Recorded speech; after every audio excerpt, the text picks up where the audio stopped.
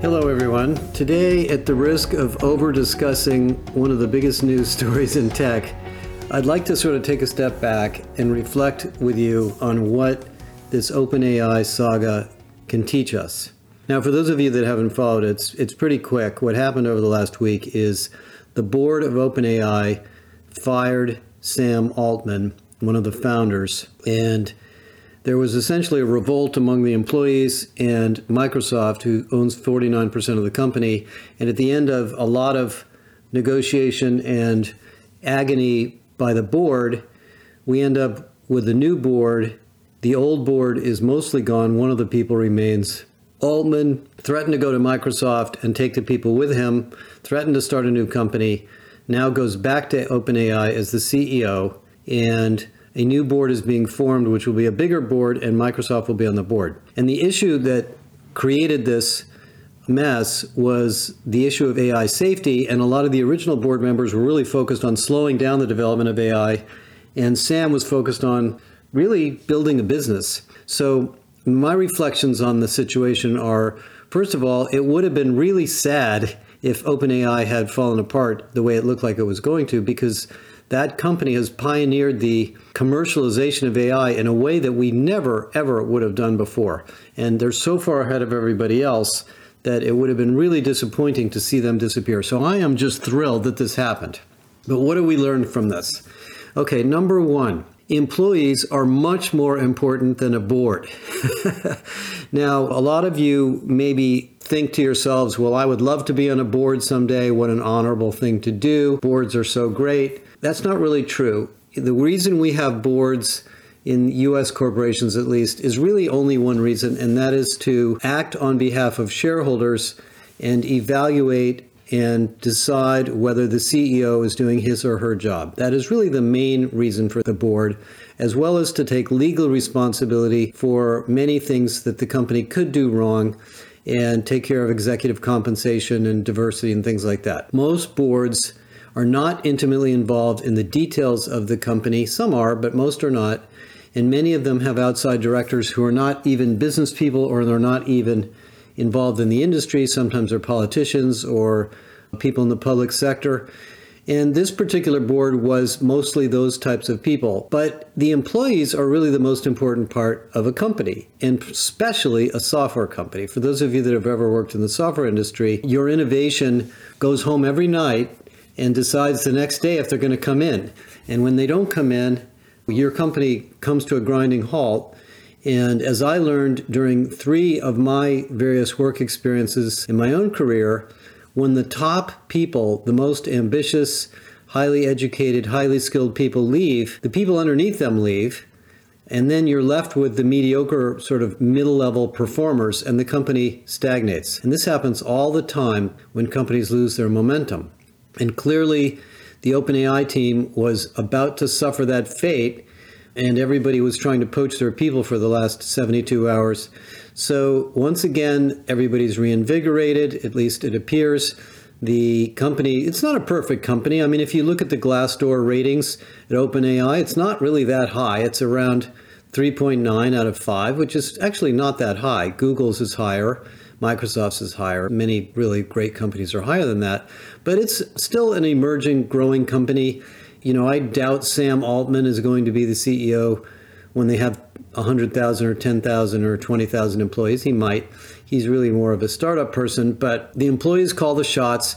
And once the board realized that the employees were unhappy, they had no power at all. I mean, really, the owners of OpenAI, which include the investors and Microsoft, basically said, this ain't going to work because we own this company and you guys aren't governing it well if you're alienating the employees. The second story, or really lesson here, is a role of leadership. I'm not going to beat this one to death because we just talked about it, and you've all read or at least heard of the research we published a couple of weeks ago. But the reason everybody was upset at OpenAI is because Altman is a spiritual or inspirational leader. I'm sure there are lots of questions about this, that, and the other thing that go on there, and probably people that don't like him too. But for the most part, he has brought this company from zero to an $80 billion valuation in about 8 years.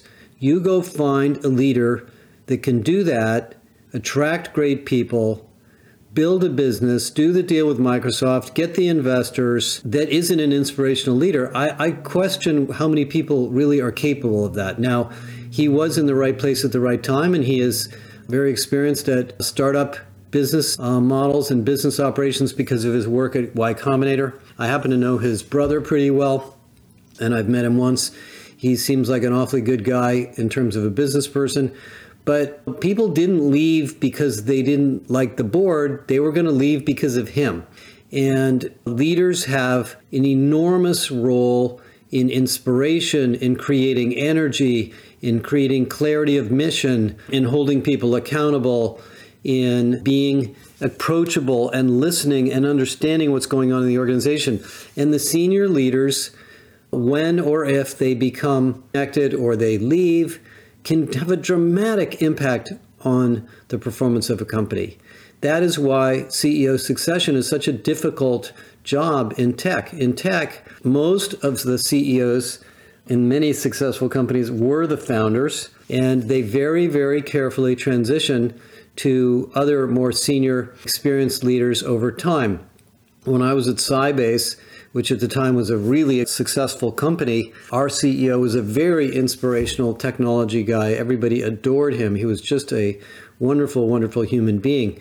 And when the company got big, it was very hard to find the right executive team to transition. There was an executive team that grew the company to about 150, 200 million. And then it started to fall apart, and there were all sorts of problems. And eventually, the leadership team was replaced by a bunch of outsiders who came in, and the company went sideways and was eventually sold to SAP. So that's the second lesson, is regardless of the board, the most important thing they do is select the CEO and decide if the CEO they have is doing what he or she should be doing. There's a transition going on at Workday right now. Obviously, Satya Nadella has been an exceptional CEO, one of the best in the world at Microsoft, taking over from Steve Ballmer. You can look at Cisco, you can look at Google, you can look at Facebook, you can look at whatever company you like in every industry you like, and you'll find that the CEO is largely responsible for most of the inspiration and innovation that takes place in the company. Third, of course, is the idea of culture. And you've all read our change, agility research, our research on resilience, our research on employee experience. Culture is, in some sense, one of the most important assets a company has. Culture tends to be developed early in the company's founding, and usually it is the culture or mission or purpose of the company that defines its success, and it is oftentimes very hard to change it because it creates behaviors and activities and reward systems and attracts certain people that become and reinforce the culture. From what I can tell about OpenAI, the original founding members were focused on research and safety and technology, not on making money, not on huge returns for shareholders. That obviously has changed. And during the period from the founding around 2015, I believe, to today, it has become a very important profit-making company with what is called a capped profit. So the reason OpenAI makes a profit, at least the theory that I've read and most people talk about, is they need the money to buy all the compute cycles they need to train the models. So the billions of dollars that have been thrown into OpenAI are not going to shareholders. They're really going to the operations and the development of the models. There are investors, and Microsoft is an investor, and they get a capped return. So my guess is what happened is we really had a culture clash here between the original founding concept and the later result. You all probably know that Elon Musk dropped out of OpenAI and has been very critical of them for not fulfilling their original mission, as were some of the board members who are gone or no longer on the board.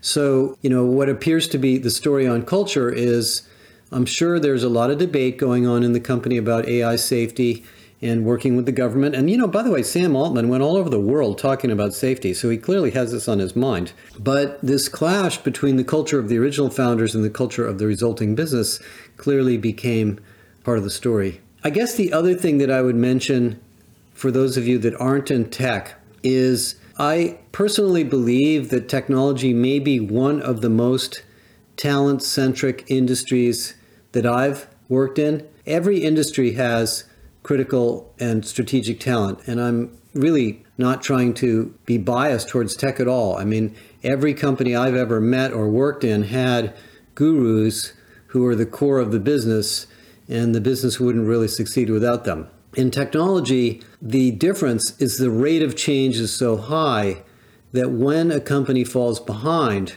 or a product falls behind, it is very hard to catch up. And so there's this continuous effort to stay current as the technology platforms change. AI is very new. In our world of HR, every platform, every software company that you buy from is trying to become an AI-centric company.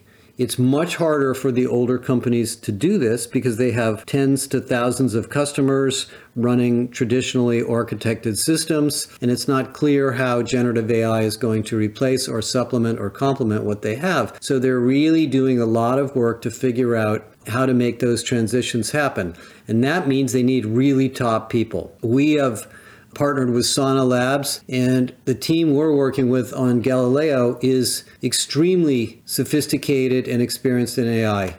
We would not have been able to do this alone, and I personally have a lot of faith in them bringing Galileo to market, that you're going to see best of breed, world-class AI for those of you who use it. And we've been doing a lot of work with it, and believe it or not, this thing is far more powerful than I ever thought it was, which we can talk more about later. If we fell behind, if Sana fell behind, or Sana's technology in AI fell behind, we would, obviously be in a very difficult situation too. So we're all dependent on this.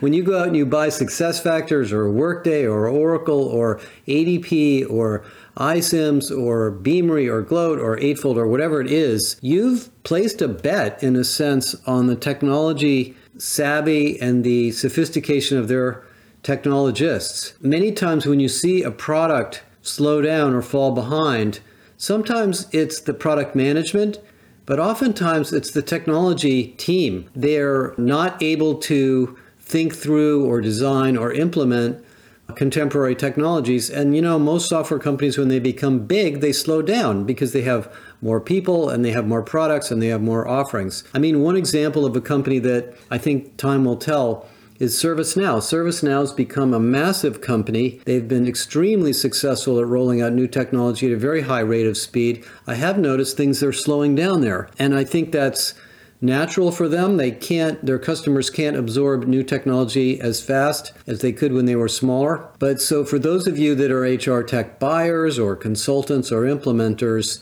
the quality of the team, the expertise of the team, of the vendor that you work with is very, very important. I think there are lots of examples of companies that lose their top people and they never catch up. A good example is WebEx versus Zoom. I think we all loved WebEx. It was very pioneering in the early days. The team that built WebEx left to go do Zoom. It's not clear if WebEx will ever catch up. I could give you a lot more examples like that.